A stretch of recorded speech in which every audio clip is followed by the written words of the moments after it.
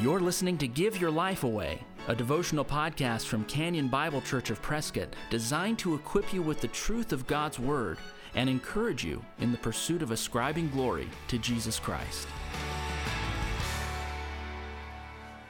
Well, we've made it to the end of the book of Galatians in our Epistle Project reading. Today we are in Galatians 6, 11 through 18. We finish off this book, and so far we've completed 4 together: Romans, 1 Corinthians, 2 Corinthians, and now Galatians. So Paul ends his letter by writing this: "See with what large letters I am writing to you with my own hand. It is those who want to make a good showing in the flesh who would force you to be circumcised, and only in order that they may not be persecuted for the cross of Christ. For even those who are circumcised do not themselves keep the law, but they desire to have you circumcised, that they may boast in your flesh. But far be it from me to boast, except in the cross of our Lord Jesus Christ, by which the world has been crucified to me, and I to the world. For neither circumcision counts for anything, nor uncircumcision, but a new creation. And as for all who walk by this rule, peace and mercy be upon them, and upon the Israel of God. From now on let no one cause me trouble, for I bear on my body the marks of Jesus. The grace of our Lord Jesus Christ be with your spirit, brothers. Amen." What I want to highlight is Paul's recognition earlier on in verses 12 and 13 about the fact that sometimes in the Christian life there can be a certain boasting that we do that is not boasting in the cross. And now apparently these Judaizers, these false teachers affecting the church in Galatia probably weren't Christians themselves, but there is a certain boasting that they're doing. And so Paul's recognizing that there can be a boasting that's done. I've been circumcised, or I saw to it that that person was circumcised. You're boasting in external things that you've done. Paul would choose to boast in the cross of Jesus Christ. He's boasting in someone else and someone else's work. He's not boasting in his own work. And so I want to highlight for us today is that it's tempting oftentimes in Christianity, in the Christian life, to really boast, maybe not verbally, but maybe just in the way that you think, to boast in something that you've done or something external. And so I want to encourage you to think of some ways, that you think of some external criteria that cause people to think highly of you. What are some things that are outside of your heart that cause people to think highly of you? And just recognize those. Maybe it's your position at church. You're a deacon, you're an elder, you're a teacher, you're a leader of some sort. Do people sometimes think highly of you just because of that position? And are you tempted to enjoy that? They think highly of you or me because I'm in this position.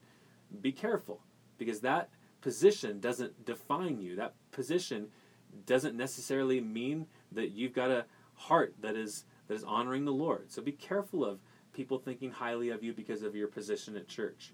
Do people think highly of you because you've got some amazing spiritual gift? Do people think highly of you because your spiritual gift is clearly useful to the church? Do people think highly of you because you come from a strong Christian family or a strong heritage? Do people think highly of you because of your Christian upbringing or education or who you were discipled by? Do people think highly of you because you are, again, a leader at your church, in your church to some degree? Are people tempted to think highly of you because you read a lot of Christian books? And that's to be commended. Do people think highly of you because you memorize a lot of Scripture?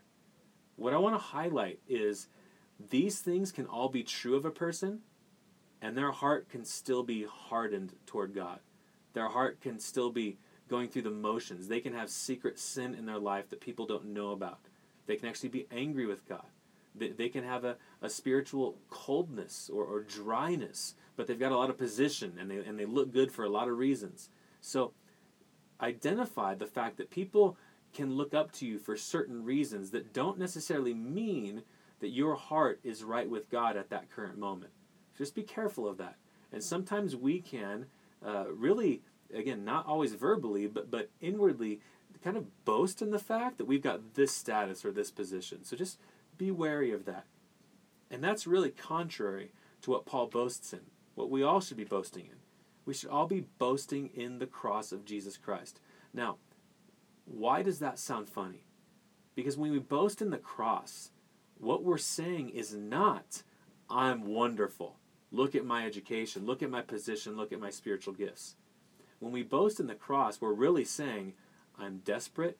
I'm needy. I'm wretched. I'm not strong enough. I need help. I needed him to die for me. I still need his strength as I continue to die to the world. I am needy. I need him. And so that doesn't seem like something the world would boast in, but it's what Christians boast in.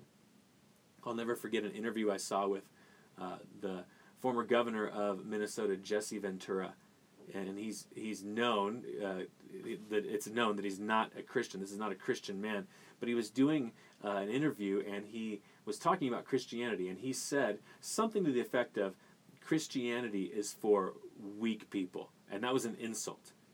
Christianity is a crutch for people. And I remember hearing that thinking, he thinks he's insulting us. He thinks he's insulting me.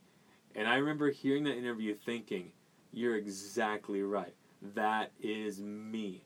I am the weak man. I am the one who needs help. I am the one who only brings sin to the table and needs the gracious salvation from a perfect and holy God to come, die for me, give me his righteousness. I need all of that. I will shout that from the rooftops. I am weak. I am needy. I need Christ.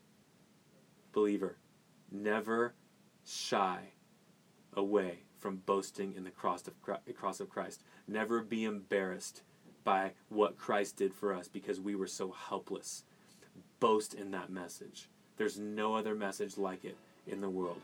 What a great way to end the book of Galatians.